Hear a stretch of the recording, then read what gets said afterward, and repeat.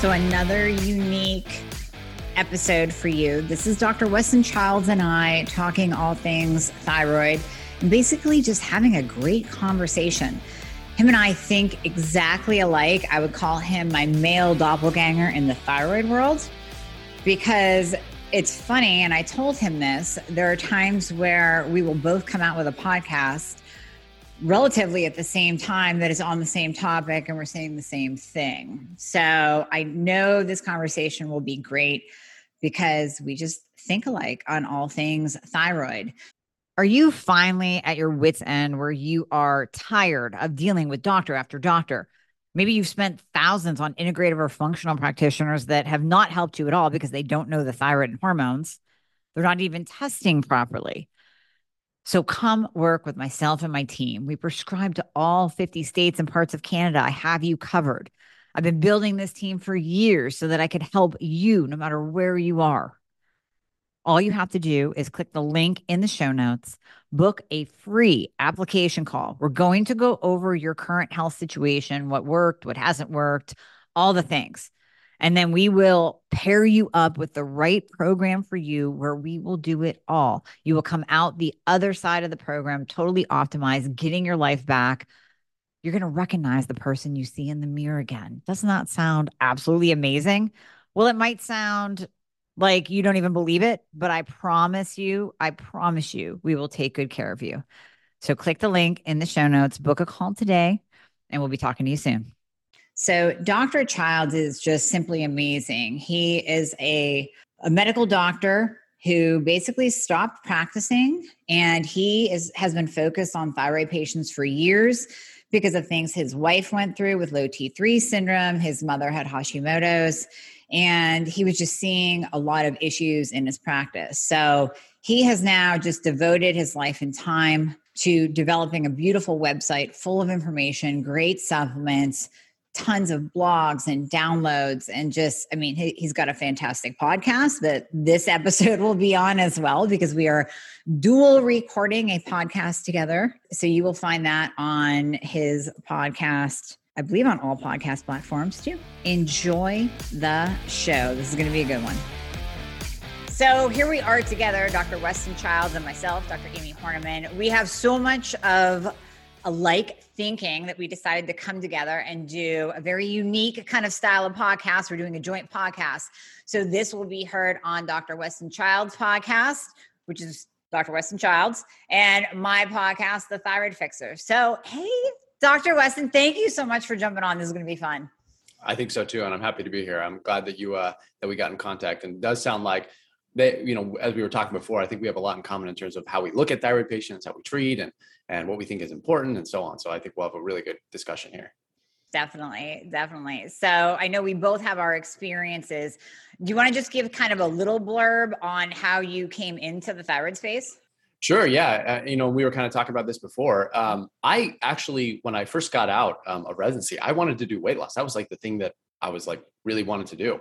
And it just so happened that all the patients that I was seeing had thyroid problems. And so they just kept coming into me and I just started treating them, and then they started getting better. And I at the time, I had no idea that there was this lack of people willing to or treat them correctly. And so I guess I just sort of filled that space, and then, people started coming. And, I kind of had said this, I think before, but when you help people lose weight, especially, so a lot of thyroid problems struggle with, or a lot of people with thyroid problems, they struggle with weight gain.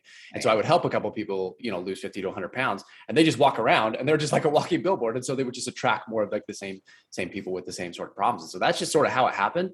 Yeah. And then I just really enjoy it. I think it's a really complex topic. I think there's a lot of good things to talk about in terms of physiology. And I think it connects and it interweaves with the entire body and other hormone systems. So it's complex enough to maintain my interest. And I really enjoy kind of solving the problems that patients have and figuring out what's going on. So that's really sort of how I got into it. And I've been doing it since 2000, I think what I was saying, late 2015-ish or so. So we're talking, 5 years or so, somewhere around that. So that's kind of about me. What about you? So mine came through experience, of course. Back 25 years ago, I was competing, bodybuilding, fitness figure. And one of the shows that I was getting ready for, I knew what to do. I knew everything. I knew how to eat. It had worked before, a million times before. one of the shows I was getting ready for, I was putting on weight instead of losing. And by the time the scale hit 20 plus pounds, I was like, there's something wrong. So just like many of our listeners, I was misdiagnosed 6 times and then finally diagnosed and stuck on Synthroid. So I gave that about 5 months. And I went back to her and I said, I've been reading about this T3 thing. I don't even remember I think we had like big gateway computers at that time, right? And very limited access to information. But I started digging. I'm like, this T3 seems to work really well with T4. Like, could we throw that together? She goes, no, I don't do that. I'm going to find somebody who does. So that was my first experience with kind of integrative functional medicine. That man who saved my life became my mentor and then brought me into this whole functional medicine space. So I got my master's in clinical nutrition, doctorate in clinical nutrition, and then certified in functional medicine. And now I do what you do. I love helping people who are struggling the same way that I was told, you're fine, you're normal, everything's good, your labs look good. I don't even know what labs they tested. But yeah, all those people just struggling and not getting answers. Yeah, there are a huge number of people. I think it's a travesty just how many there are. And I think actually we undercount them. I think if you look at statistically, I think it's like people will say there's about 10% of the population that has thyroid problems. I think that's of, people that have grossly abnormal thyroid lab tests. But I think there's a whole, probably at least another 10% that sort of fit into that suboptimal range where they sort of get missed out, or even you have people who have thyroid problems secondary to other medical conditions. So they have thyroid problems that may not be the first and foremost problem, but it still gets dragged down in the process. One of the things that you mentioned here, I want to talk about that. So when you said you were gaining weight, but you were prepping for your competition. So were you in a calorie deficit at that time? What was your prep like? And then kind of talk a little bit about that if you don't mind, because I'm just curious how that sort of worked out. Yeah. So, it was a definite caloric deficit. I would, if I remember correctly, around 1,200 calories a day, which is super low. Yeah. And then of course you're doing, cardio, fasted cardio in the morning, maybe another 20 minutes of cardio at night, that whole deal. And it was the chicken, the broccoli, the asparagus. Back then it was very low fat because we didn't really realize the importance of fat back then. Very low fat. So definite, caloric deficit for sure. Yeah. So the reason I'm asking is because there's a lot of thyroid patients, and that's a very common story, by the way. And so if you're a thyroid patient listening to this, it is absolutely possible to gain weight in a caloric deficit. And I think that's something that runs against the grain of or the current thinking, especially when it comes to conventional doctors and personal trainers and things like that, right? Their solution is to drop your calories and you lose weight. But the problem is if you continually drop your calories, you cause a lot of metabolic damage, or at least that's what I call it, which lowers your thyroid function, increases reverse T3, lowers free T3 levels and total T3. And then you end up gaining weight when you're trying to reduce your calories. And so that kind of sounds like that happened to you. That actually happened to my wife too. As we were kind of mentioning this before, she got there through an eating disorder. So a little bit of a different way, a different path, but and that was when she was a teenager. But the problem is that this metabolic damage, as I call it, as I mentioned, sticks with you for a long time. So what I want to know, or, a question I have for you is, how did you fix that problem? Like, what ended up being like the number one most important thing that you did? Because again, I think a lot of people listening to this will have that very same question. So how were you able to fix your metabolism? Yeah, honestly, if I think back, the key for me was that T3 component, because I actually, through the years, I'm T3 only. So I started off on Synthroid and then switched to Armor. And of course, Armor worked really well for a little while and then kind of stopped working. And I don't remember if it was back in like the 2006 kind of crash of Armor when it all kind of went sour, but it just was not working for me. And so we switched to the synthetics again, T4, T3. And I want to ask you what your preference is in the meds, but T4, T3 combo. And then just as we were going, again, my out of the box thinking doc realized that I had a reverse T3 problem. And I also had PCOS. So you had the high insulin, the low progesterone, a little bit elevated testosterone, but not bad. That wasn't the key component. Really, the insulin resistance was pushing up my reverse T3. And I just simply wasn't converting. Even when I would go down to 25 micrograms of T4, I would gain weight. If I would pull that out, everything would be fine and I would stay nice and steady. So I ended up on T3 only. And I think that was the key. And then of course, finding the PCOS, addressing the insulin resistance. Now I eat properly for my body, which I always talk about with people. It has to be the both and. You can't do a diet over here whether it's caloric deficit, keto, Atkins, whatever, and go, well, that didn't work for me. Well, no kidding, because you're walking around with high reverse T3, low free T3, or an undiagnosed thyroid problem. Yeah, that diet is not going to be the magic thing that makes you lose weight. You have to do both. And so then I got rewarded for eating properly, and I ate normally. I actually stopped competing and went into powerlifting instead. Oh, nice. Because it was much healthier. You didn't have the diet down. Sure, yeah. But yeah, I would say just getting that right level, the right dose, the right med for me to support my thyroid function, and finding those underlying causes like high estrogen, low progesterone, insulin, all of that, that's driving inflammation and driving the reverse T3 up. That was that combination that helped me. Yeah, it's funny you mentioned all those, because whenever you look at thyroid patients, that's pretty common, right? Low progesterone, high, well, they may not have high estrogen necessarily, but they tend to have at least elements of estrogen dominance. Yeah. Insulin resistance follows, and so on. And same thing with my wife. She actually needed the T3, and she's on pure T3 only as well. Somewhere between about 25, 50 mics around that dose or so, but it varies.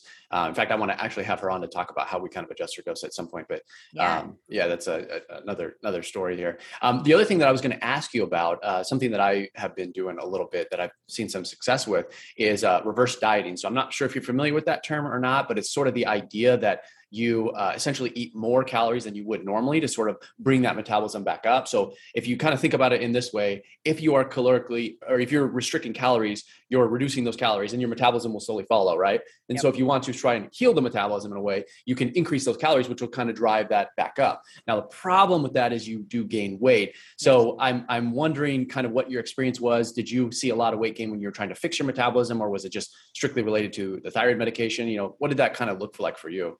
So it's interesting you say that, because we would always do the reverse dieting coming off of a show. Mm-hmm. And coaches would always make us do that. So well, they were kind of naturally doing it then. You're kind of naturally doing it because you're coming out of that caloric deficit and you just want to be normal again. Right. Yeah. And then, planning it out so that you don't rebound by 20 pounds was the coach's goal. So we would do the reverse dieting by gradually increasing the calories. I just remember once I got optimized, I could stay steady, where I wouldn't, before it would be, oh my gosh, if I even just take a bite of a brownie, there's 5 pounds. Yeah. And it's like, I felt like I could actually live life again. And that's really my goal when I'm working with people. Like, let's get you to a level where you can go out to eat. You can go to the picnic. You can go to the party. You can enjoy Christmas and not constantly be anxious that, oh my gosh, at the end of this, I'm going to be 10 pounds heavier and then I'm going to have to work harder to get that off and go to the gym twice a day. Like, no, let's not have you crush yourself to get off those 10 pounds. How about we just not gain the 10 because we have everything balanced and we have your metabolism working? Mm-hmm. Yeah, I think that weight fluctuation is really a thyroid problem. I don't know a lot of other patient populations that deal with, that, aside from like maybe heart failure, right, where you're retaining a ton of fluid. But I've had a number of patients who say that sort of same thing. And, if you think of conventional wisdom, they would say it's impossible, right? Because if you want to gain a pound of fat, it's something like 3,500 calories that you have to consume, right? But I don't think it's quite that simple. I do think calories are important. And I do think they play a role, but I think more important is thyroid function, which regulates metabolism. Yep. So when I'm helping somebody who is interested in weight loss, I think that's one of the number one things. I guess a question I have for you though, is that a lot of people I think get frustrated, especially thyroid patients, right? Because they hear us talking about it. They'll hear us that someone's on T3 only. Well, getting on T3 only can be quite difficult depending on where you're at. Right. So what kind of success do you see in terms of using just diet therapies and things like that, or supplements, other natural therapies aside from T3? Do you have any success like helping people, thyroid patients specifically, lose weight in that setting? Like what are your thoughts? Goodness, definitely. So I'm going to plug your thyroid adrenal complex that you have, because we actually recommend that a lot. Oh, good. Thank you. Because when I'm looking at other adrenal supplements, yours just has that perfect combination. It's like, that is exactly what I want my people taking. I don't want them taking a ton of ashwagandha, this high dose ashwagandha that they read on a Facebook forum. So they decided to throw it in and they don't even know what their cortisol is. I have a lot of success actually keeping people off medications if they're right on that border. They're right. The thyroid is just a little bit off. there's no antibodies present, or even if there is antibodies, we can still bring those down through dietary changes and supplements. I love addressing, I always see insulin resistance in 99% of hypothyroid patients. So Sure, yeah. when you really address that, my favorite is berberine for that. One of Berberine, my favorites too. lipoic acid. Love it. Love Yeah, it.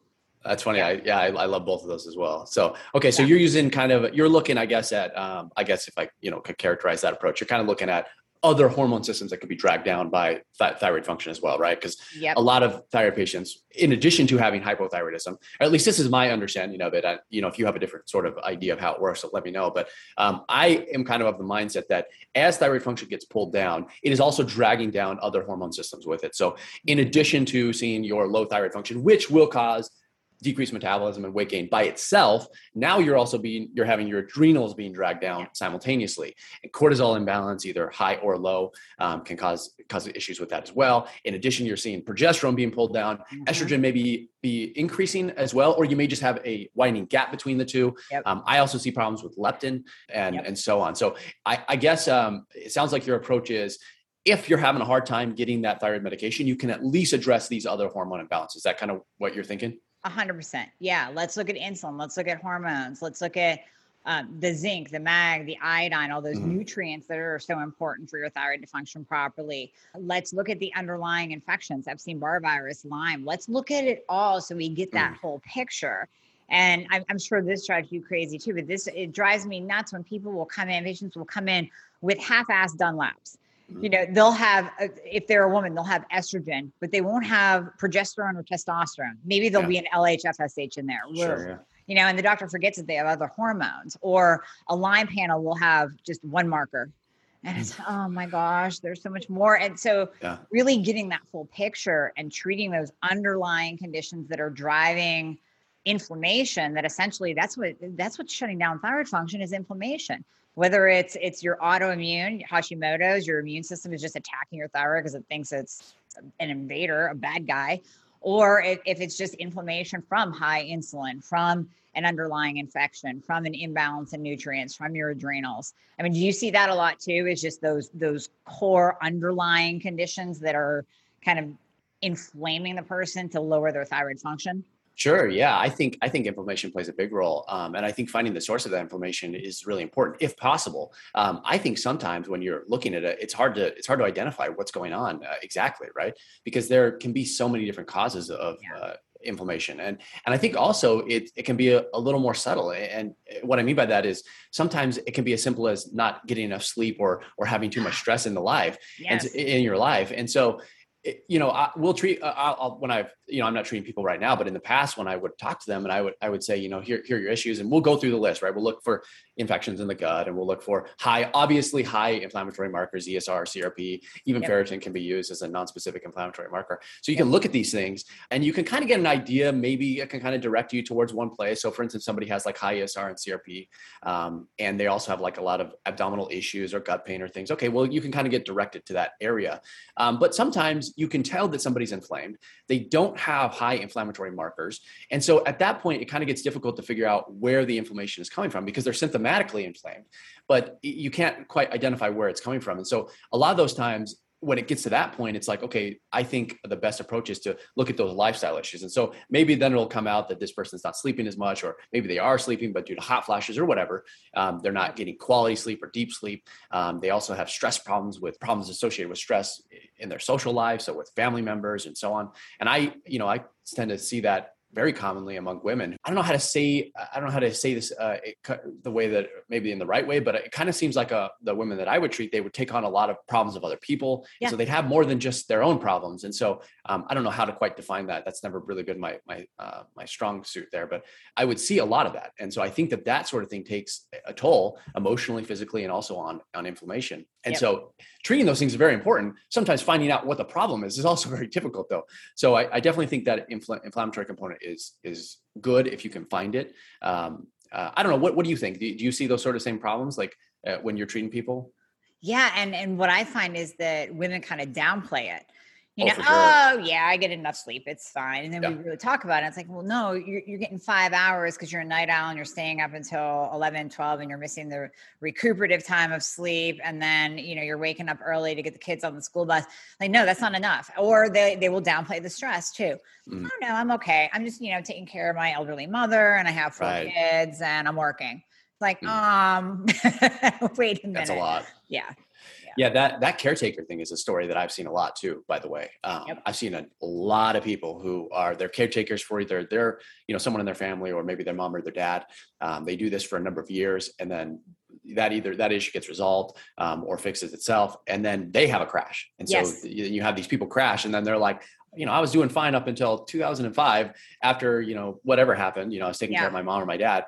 And then all of a sudden now I you know, gained 50 pounds. Right. And so the body can really rally for a period of time when it's necessary. And so I find that to be particularly common among people who are caretakers of family members. But then what happens is it all catches up to you. You're going to pay the price one way or the other. Yeah. Yeah, so well, that's what I was going to ask you. What is it? You know the adrenals a little bit better than I do. So what is it with the adrenals where literally it will get a person through? It'll get them through that caretaking time. It'll get them through that stressor. And then after it ends, that is when they crash. Yeah. And to be honest, I don't think anyone really knows for sure. I have a theory that I can kind of talk about. But I think the problem is, especially when it comes to adrenal function, there's a lot of, let's say, misconceptions and people are looking at different sets of information and coming up with different conclusions. And so it was sort of thought traditionally that there was this idea of adrenal fatigue, which is, you know, you get under a lot of stress, you have some impact, something happens to your adrenals, to your cortisol level, and that cortisol levels, and that causes a lot of fatigue or the symptoms associated with adrenal fatigue. The problem is when you actually look at people, you can have people with the same set of symptoms with high cortisol, with low cortisol, and normal cortisol. So it's really hard to nail down what is actually causing that problem. And it used to be that people thought, okay, well, in the beginning, your body gets stressed. It has a high level of cortisol that gets pumped out. And then over time, the adrenals kind of poop out and then it goes down, right? So depending on where you're at in this cycle, if this is 6 months or 5 years, your cortisol might be higher, it might be low, right? That's sort of the conventional thought. As I said before, it's hard to kind of prove that point to be true because when you look at people, it's all over the place.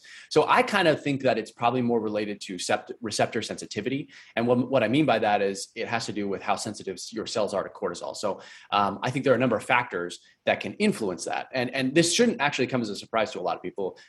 People listening to this, you probably understand this concept very, very well, but it's the same concept that occurs with insulin resistance, right? So your insulin is there. It's just your cells are not using it very well. And we know this also exists with progesterone, by the way. We know this exists with leptin as well. And so I think it probably exists with cortisol. So I believe that it's probably has something to do with cortisol receptor sensitivity, which I think is also why adaptogens and glandulars, which are tools that you can use to treat adrenal function, they tend to work sometimes regardless of what your cortisol level is. And so, you know, you could have somebody who taking rhodiola or ashwagandha for high cortisol and see benefits just like somebody who has low cortisol as well. You know, at some point, I don't know that it necessarily matters what the pathophysiology is. I think we know what the treatment is, right? So I think focusing more on those treatment aspects will get you better gains in that arena. So that's kind of the way that I look at it. In fact, I don't get too obsessed with cortisol testing. I know a lot of people people do. Yeah. So I don't know where you kind of fit on that spectrum. It doesn't sound like you're in that. So what I traditionally do is I'll get a serum cortisol. And there's a lot of ideas as to whether or not serum is better than salivary cortisol, which is better than urinary cortisol, and so on. So as I said, I don't know how much information either of them give you. So I usually just throw in a serum cortisol at 8 a.m. when I get their labs checked with the thyroid function. Mm-hmm. And so then you can look at the cortisol in relation to thyroid function. And when you do that, it's like, okay, now you have a starting point and that you have something to compare it to. And then when you retest at the same time, you can say, okay, well, what is happening with the cortisol? Mm-hmm. I have no idea what's happening at the cellular level because there's no way to test that really. But what you can do is you can see, okay, is there improvement in the cortisol? And does that improvement correlate with the symptoms that we're seeing in that patient? So that's kind of how I look at it, or at least have in the past. But I do think that no matter kind of where you fall, I think at least we probably both agree that I think adrenal adaptogens and adrenal glandulars are really, really beneficial for thyroid patients. So you kind of agree with that statement? Totally. Love them. In that perfect combination. Like I said earlier, I hate it when people just read that ashwagandha is good and they go out and they just take that. And it's like, no, let's not just throw high dose supplements because you heard it on Dr. Oz. Let's actually, raspberry ketones flew off the shelves way back when. So let's actually get that right combination to support. It's about like supporting the adrenals and supporting your cortisol function. And then it will naturally come back in alignment. Yeah, I think I see sort of the same thing. Yeah. Actually, this kind of leads me to another topic that I think I'd like to ask you.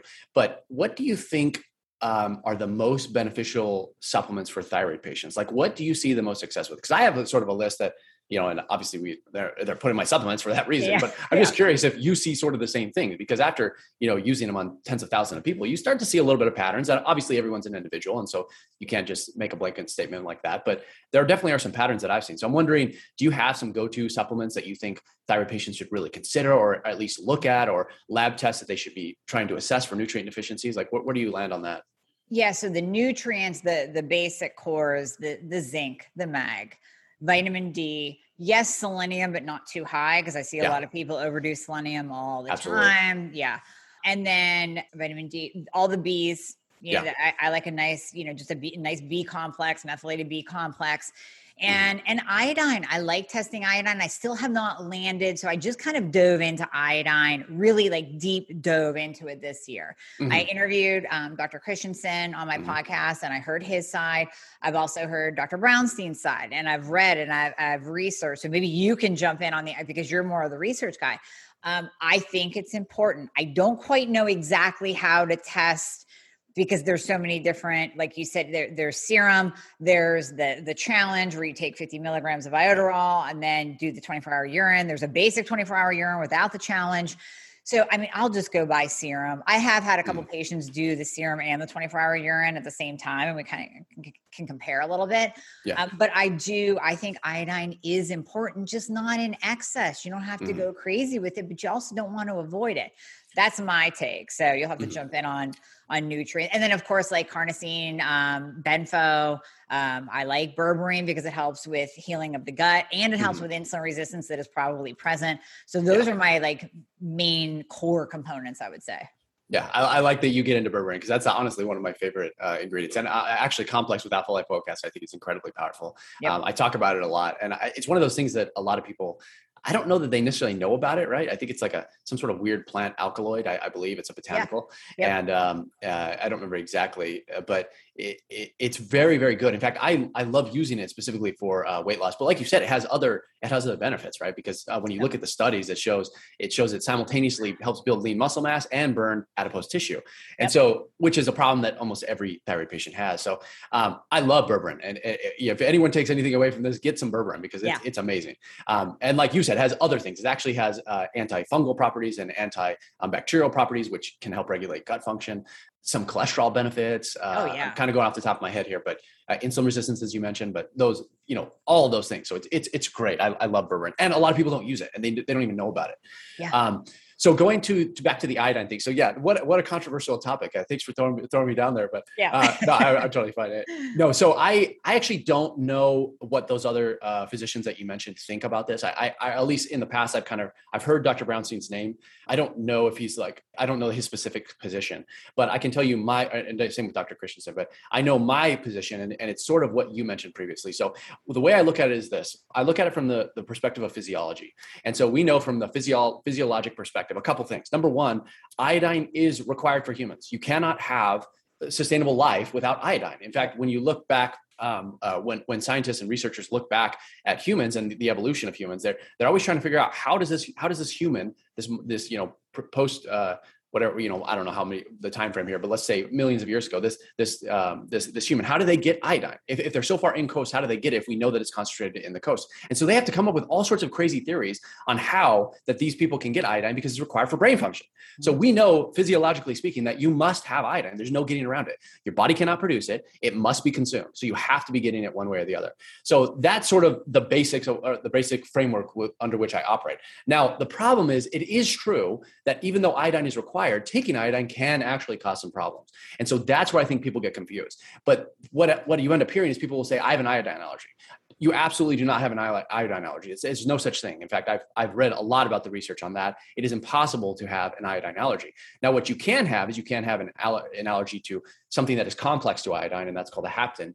And that can occur, which is probably what occurs with iodinated contrast dye. So you can have allergies to other things connected to iodine, but having a true allergy to iodine is impossible. In fact, you wouldn't be able to exist if that were the case, because iodine is required all the time in your thyroid gland. So there's that component that you must be getting iodine. Now, again, as I mentioned, you can have negative reactions to it. So then how do you explain the negative reactions to it? And I believe that what ends up happening is that most of the negative reactions occur from a couple reasons. Number one, because you have too many halides inside of your body, which are being detoxified out as you take it. So that would be number one. Yep. And then number two would be that you don't have the right amount of antioxidants. You don't have a way to clean up the free radicals that can be produced when iodine is used inside of the thyroid gland. So that kind of comes back to your previous point, which is you must be using kind of the right amount.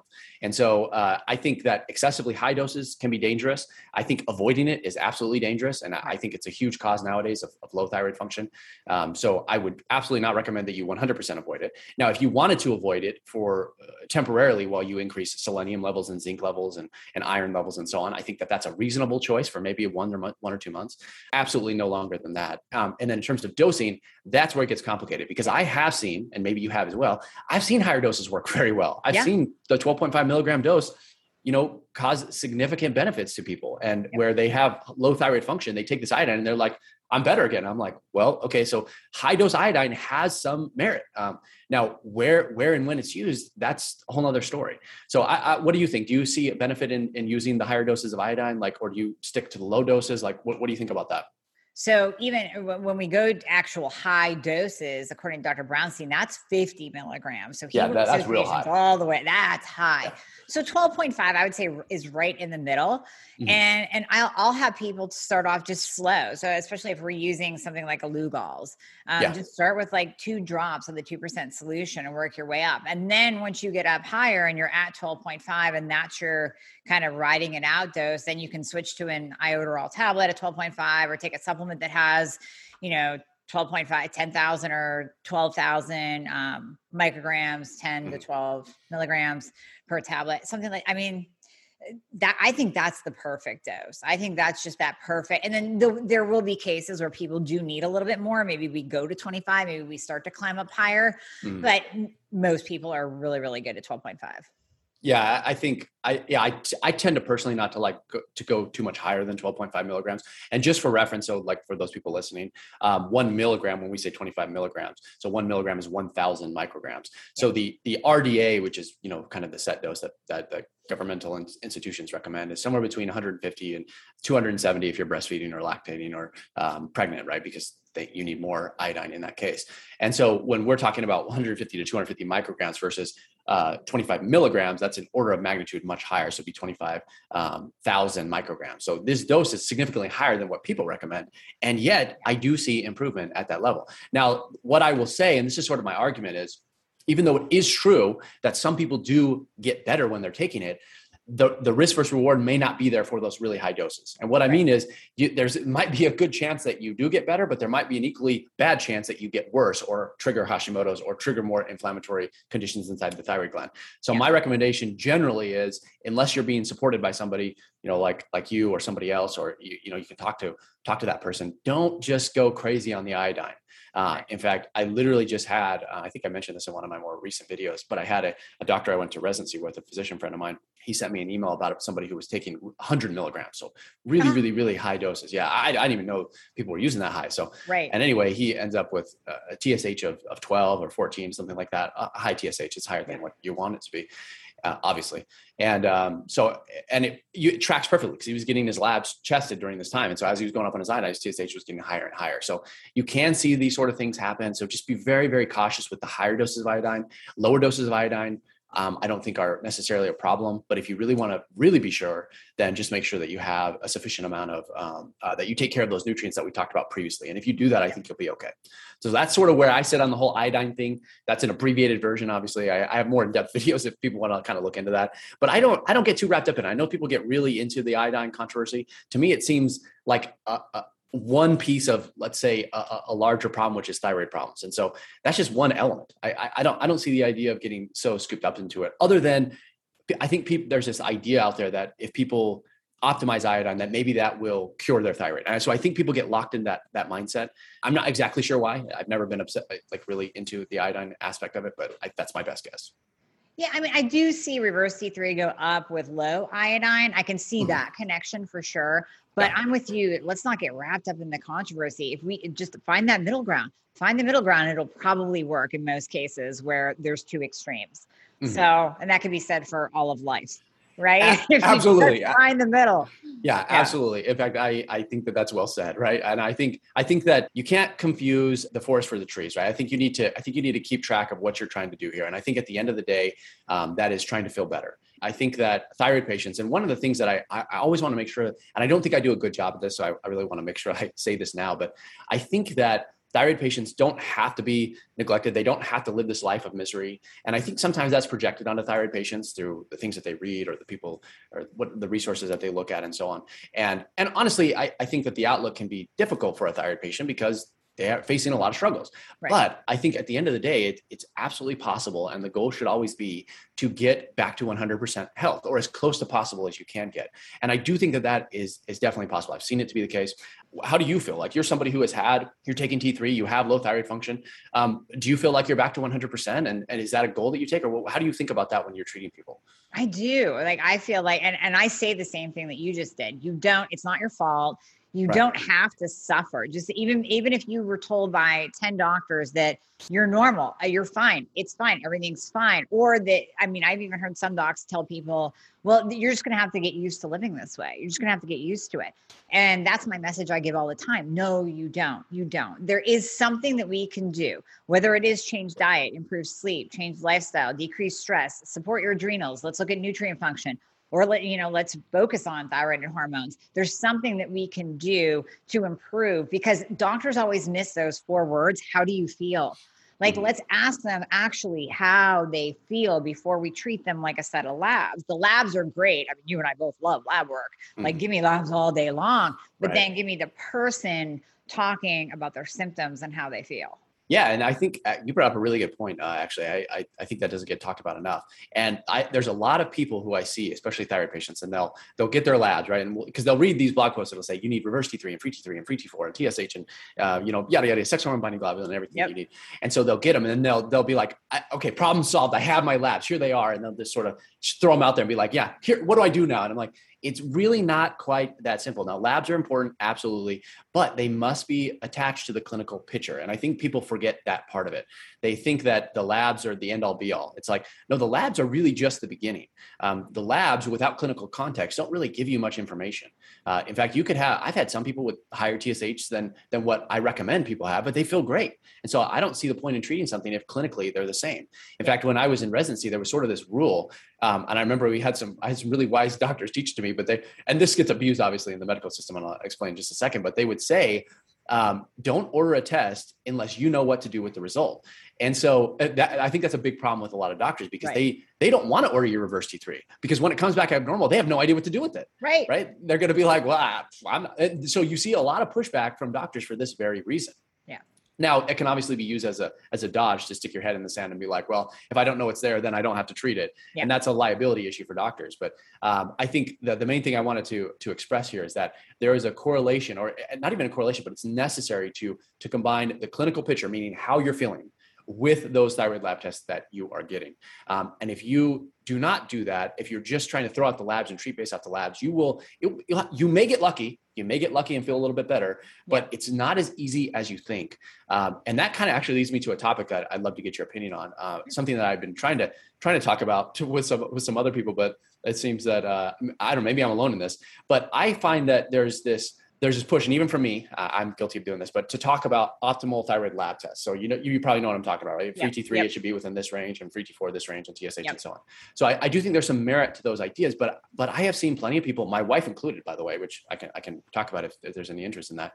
But I like, for instance, for her free T3 level, I mean, it could be as high as 10 or 12, and I'm Yeah. not worried about it at all, right? It's way above the reference range. Yes. But she's feeling great. So there's this disconnect between these optimal thyroid lab tests and sometimes how people are feeling. And I think that can kind of get a little confusing for thyroid patients. So I guess what I would ask you is, do you see this sort of same thing? Or are you somebody that's like, really like, no, if the free T3 must be optimized along with the free T4 within this range? Like, how do you think about that with your lab test? I love that you asked this. This is so great. And yeah, we need to talk about your wife too, because her and I are very similar, T3 only, very similar. We tanked our thyroids through different choices earlier in life. And I do better with my free T3, usually at like a 5 or a 6. So I can pull off a 4. I had it tested after Christmas and went through a lot of stress, and I was a caretaker for my mom. So yeah, I was on that other side. And it went down a little bit, but I still felt okay. If I were to show an endo these labs, they freak out. Yeah. They would call me hyper. They would pull my meds. Then I would go into a hypo state. Yeah, I say, and you know, a lot of people even get hung up on T4, and it's like, I really don't care if that goes lower. If your free T3 is good wherever your optimal is. You know, I always say there's optimal and then there's your optimal. Right. And you're feeling okay. If you're telling me you're feeling good and your free T4 is a 0.8, I'm not going to up your T4. Like, no, let's just keep riding what we're doing because you feel good. I'm so happy you brought that up. So what do you see like in labs that are wonky, but the person is feeling great? Yeah, I would say one of the most common is a couple things. So number one, I think what you hit the nail on the head. So if you, depending on which type of medication that you're using, you may see large or high levels of free T3. And I don't think you necessarily need to freak out about that. And I think you said your level was between 5 and 6. Is that kind of where you're? That's my happy. Yeah. That's kind of where you like to be. Yeah. So I think depending on which lab you're using, as far as I remember, I think the level was like, I don't know, 1.5 to 4.5, something like that, right? So you're getting flagged as high, right? Yep. Okay, just so we're on the same page. Yeah. So same with my wife. So she was getting flagged in the 10 to 12 range as high. Now, as she was saying, if an endocrinologist saw that, they would get freaked out and they would say, you are absolutely hyperthyroid. You're destroying your body. You're going to have osteoporosis and atrial fibrillation and so on, right? But you can check for these things. And it doesn't have to be something that you worry about, especially by checking your resting pulse, your resting heart rate. If you were really worried about it, you could look at the size of your heart, because the only way you would get atrial fibrillation is if you have enlargement to the heart, and that changes the structure of the heart, and that changes how it pumps. And then same thing with your bones. If you really wanted to check and see if you were getting osteoporotic, you could get a DEXA scan. So there really is no reason to overly freak out about these things, especially since they're checkable. Now, that's number one. Number two is there's only a slight increased risk of developing these things. There's no guarantee. So, and nobody even knows what that is, by the way. So it could be that your risk just living is, I'm just making this up, but let's say your risk of getting atrial fibrillation is 1%, which it's probably pretty accurate. Just because we don't know why, you just get it. 1% of the population does, or it could be higher, but just go with me on that. Now, let's say that you have free T3 in the 4 to or 5 to 6 range. Okay, well, maybe your risk is higher, but maybe that risk is 1.5% instead of 1. Now, would you rather take that 0.5% increased risk and have improved metabolism and get back to a normal weight and have all these benefits? I think most people would. So I don't really get too concerned about free T3s being elevated in the absence of hyperthyroid symptoms. And if the patient, like in your case, you or anybody else, as long as they understand the potential risks involved with that and how, you should follow up, getting an echocardiogram to look at the structure of the heart, getting a DEXA scan to look at bone density. So there's that component. So that kind of brings me to your former question, which is that I see high levels of free T3, which I don't get too concerned about always. Sometimes it is a problem, but not always. The other thing that I see people get really hung up on, and by the way, that kind of also goes with the suppressed TSH, the suppressed TSH high free T3 level. The other thing that I see a lot of people get that they really get zoned in on is free T4 level. So what they want is they want both their free T3 and free T4 to be in this top 30% of the range. And I've seen people jump through all sorts of hoops to try and get them within this range. Now, I don't really see a lot of benefit to focusing on free T4 at the expense of free T3. Now, if you want to get your free T4 up and you feel better with your free T4 up, okay, fine, whatever. But if you're trying to force your free T4 up because let's say you're taking NDT, and so you're on, let's say just 2 grains, I'm just making this up, but let's say you're on 2 grains, and so your free T3 goes high, but your free T4 goes low, but you're freaking out. So you try and take more levothyroxine to push you up. You're playing a weird game there of numbers without actually looking just at how you're feeling clinically and symptomatically. So I see this discordance between free T3 and free T4, especially when free T3 is high and free T4 is low, that people really get, not everybody, but some people really get zoned in on that. And then of course the high free T3 level and the low TSH. So people get really concerned about those. But as I mentioned, if you're focusing on them and you're really concerned, then just get a DEXA scan, get an echocardiogram so you can look at those functions, the heart function as well as the density of your bones. So I don't think you need to get worried about that. One other point worth mentioning too is premenopausal women. So when we talk a lot about thyroid patients, premenopausal women are virtually immune to bone-related problems. I have never seen, in fact, I've looked at a lot of research. I've never seen a study show that a premenopausal woman, meaning somebody who's still menstruating, have problems with bone density. And probably even the heart, although I haven't seen any, I haven't looked at that specifically, but I've never seen anyone with osteoporosis, a premenopausal woman, regardless of whatever their TSH is. It seems that you could just drop that to, essentially as close to zero as possible, and you're still essentially immune from developing that. Now, once you become menopausal, that's a different story because estrogen provides a very protective benefit to both the heart and the bones. So that's kind of how I look at it. I don't get too worried if you're younger. And again, I think it's a risk versus reward thing. If you can help somebody, let's say, lose 50 pounds, when they're 35 or 40 or 30, I mean, what is the benefit of that weight loss over the next 30 years, right? That's a huge benefit to that person. Not only that, not only like physiologically, but also mentally. Weight is a terrible burden, I think, to carry. It's not one that I personally have struggled with, but I have seen it from other people. And so anyway, that's kind of, it's a risk versus reward thing is kind of how I look at these lab tests and management and things like that. So I don't know, do you kind of take a similar approach, or what are your thoughts on that? Oh, no doubt. I mean, you would have to pry the T3 out of my dead cold hands. I love T3. Before I would give that up just to decrease my risk of AFib by 0.5% or whatever. Yeah. I made that number up, but it's probably like, I don't know, maybe it's 3% or 2%, but I doubt it's 50. It's not like, it's not this huge increase. So it's about quality of life. I mean, you want to be able to live life. So you mentioned TSH. What is your optimal range? Because I've heard you talk about this on your podcast. What is your optimal range of TSH? And are you okay with it going low? Because probably your wife, myself, there's no way we can get our TSH back up to 0.5. It's always going to be 0.00 something. Yeah. So I would say a couple things about that. Now, generally, I think that from the data that I've looked at and just personal experience and helping people, I tend to have seen that a low TSH tends to not be associated with any problem. So you can have a low but non-suppressed TSH, and then you can have a suppressed TSH. And these are two separate things. So suppressed basically just means that the TSH is so small that it can't be recognized. The computer analysis is just like, I don't know, it's some value less than 0.001. We don't know. It could be 0.0000001 or 0.0 plus 20 zeros and 1, right? It's just so low that we can't even quantify it. That's one thing. That's called a suppressed TSH. The other thing is just having a low TSH. So you could have a low but not suppressed TSH that gets flagged as low. Now, when you look at low TSHs, so I think the range is like usually 0.45 to 4.5. So if you flagged as a 0.44 or a 0.40, you would get a low flag. But you would have a non-suppressed but low TSH. Now, when you look at people who have these low TSH levels, I don't see any risk of atrial fibrillation, osteoporosis, or anything like that.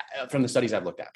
It isn't until you start to get to that suppressed range that then you even have to consider or worry about it.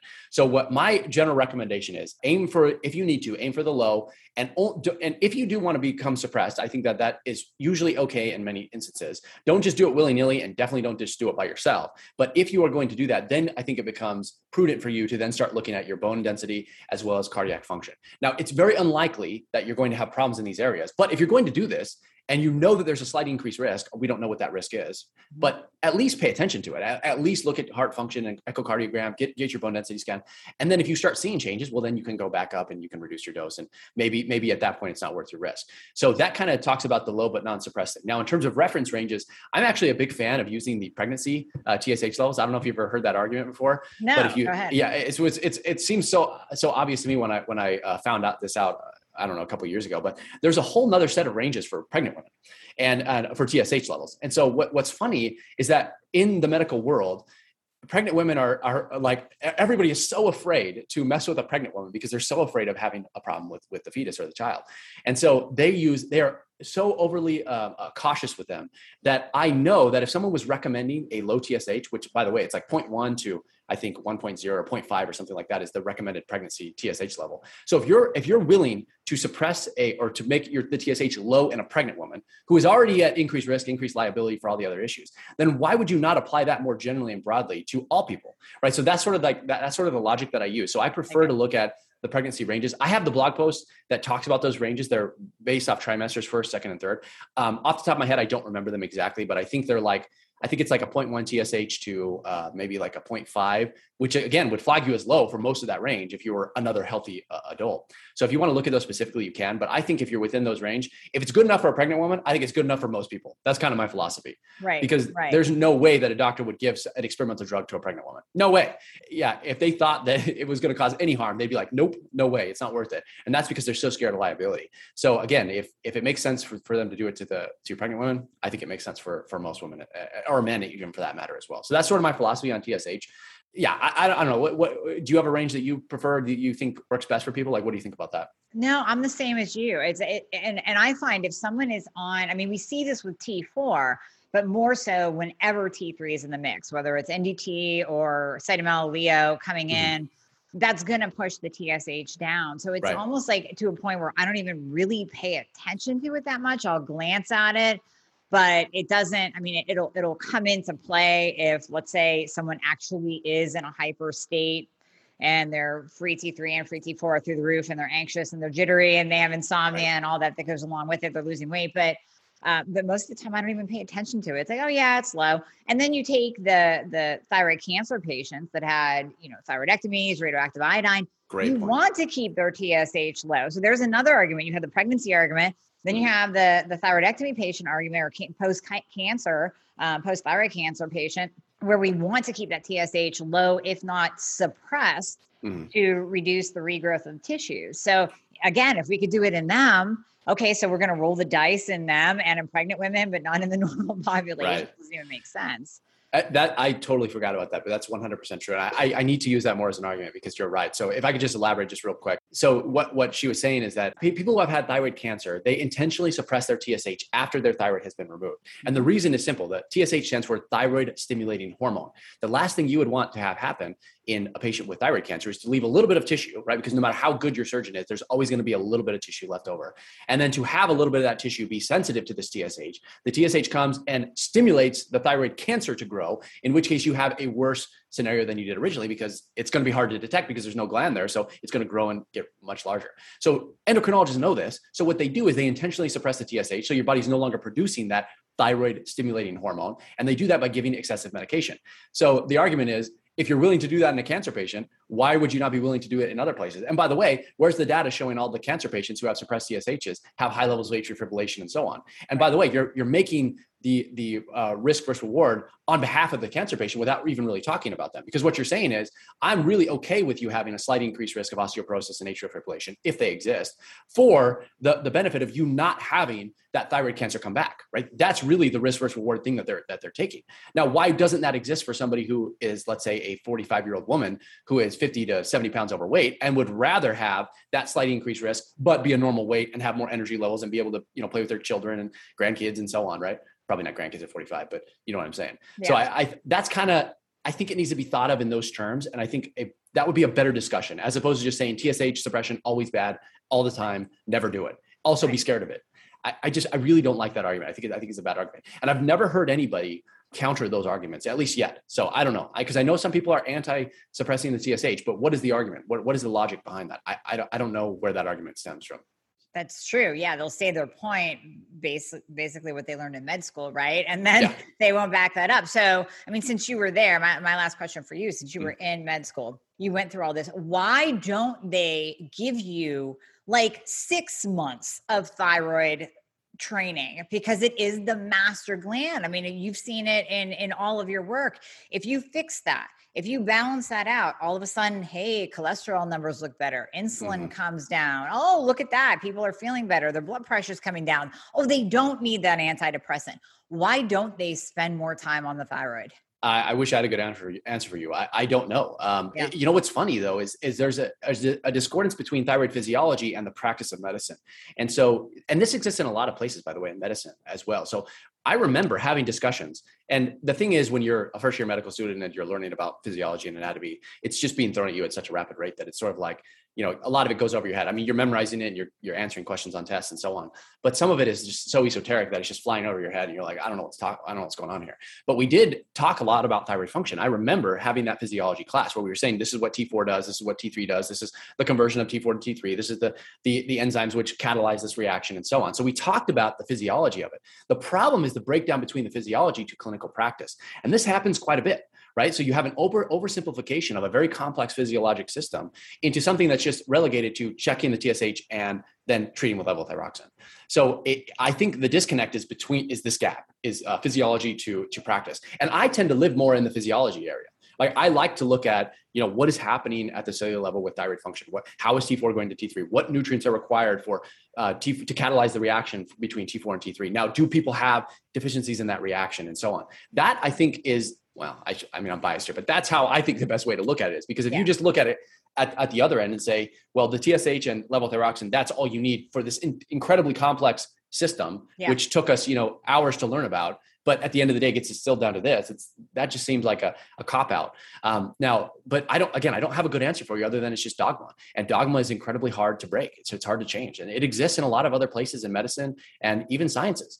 You know, breaking that dogma is so difficult. And there's this infamous study that I cite all the time. And it says that basically it takes about 17 years for current research to make it into the hands of doctors. So if research came out, what are we, 2021, it's dangerous doing math, but let's say, so research that came out in 2004 is now finally being practiced by doctors in 2021, right? That's the length of time it takes for the actual science to be practiced. So people will look at you and I and they'll be like, well, if this were really true, my doctor would be doing it. No, not really. There's a very high chance they wouldn't. And the thing is a lot of people, I've been on the other end. So I know that doctors, they're not reading medical journals. They're not doing what we do. We have to read, we have to understand, we have to experiment.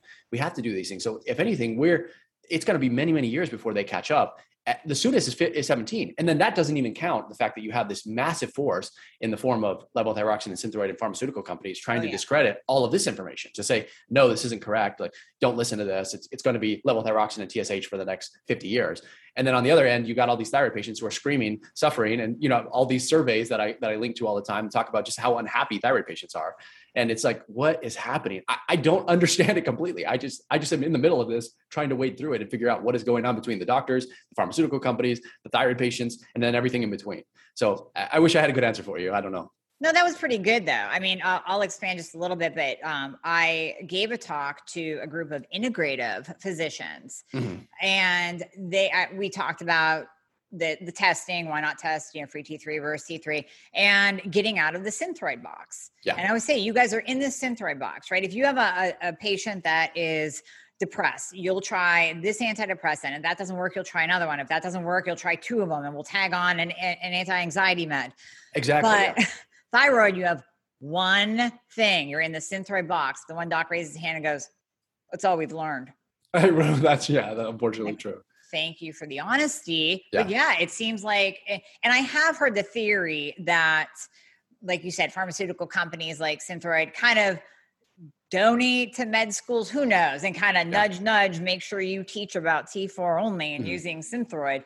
I mean, who knows? I mean, there's a million different theories that we could go into down a rabbit hole, but yeah, I mean, that's what docs are being taught. So it's almost kind of like you can blame them, but not blame them. You got to come out of med school and do your own research like you have. You can't just stick with what you learned in med school. I also heard one great med school professor stand up and say to the graduating class, in 3 years, 50% of what you learned here will be obsolete.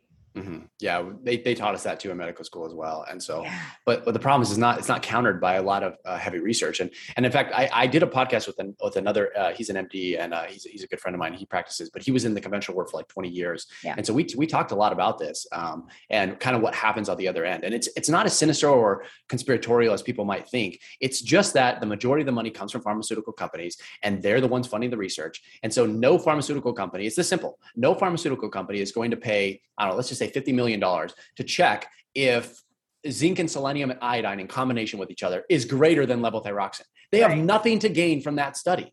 The only thing that they can gain from that, the best case scenario is that it shows nothing. Worst case scenario is that it shows that zinc, selenium, and iodine are more effective than levothyroxine. I mean, I don't think that would happen, but think about what they have to gain from that. Who else is going to be putting $50 million into it to test something like that? It's just not going to happen. And so people are like, well, I'll use it when it's tested. I'm like, you're never going to use it then. I mean, there's going to be a lot of other people who are feeling better and they're doing, the thing that maybe their doctor didn't say, but people are just so dead set on following their endocrinologist or doctor. And I mean, if that's what you want to do, that's fine. I just think that there's different ways to look at this. And so I get frustrated with that sort of mentality because, I don't think it's conspiratorial. I don't think there's anything sinister going on in the background. I think it's just a simple money game. I think it's just, that's what gets the funding and that's where we're at. Yeah. And then our job is just to bring the information to the people and try to guide them and help them and kind of think outside of the box and do the research to present the information that is out there that can help you. Simple things like zinc, selenium, and iodine actually. Yeah. Support your thyroid. So yeah. Well, this has been great. I mean, I've enjoyed this so much. Like I said, I've been listening to your podcast and we sound so much alike. You're like my male doppelganger in the thyroid world. Yeah. So I love doing this. This is great. Yeah, it was actually a lot of fun. I'm trying to remember all the things that we talked about, the long string of conversation topics that led us here. But we talked a lot about weight loss, weight gain, reverse T3, thyroid lab testing, cortisol, and then also just the problem, I guess, with lab tests and TSH suppression and so on. But yeah, we had a really good conversation. So thank you so much for inviting me. It was really enjoyable for me as well. Absolutely. Absolutely. We will have to do it again. Let's do it.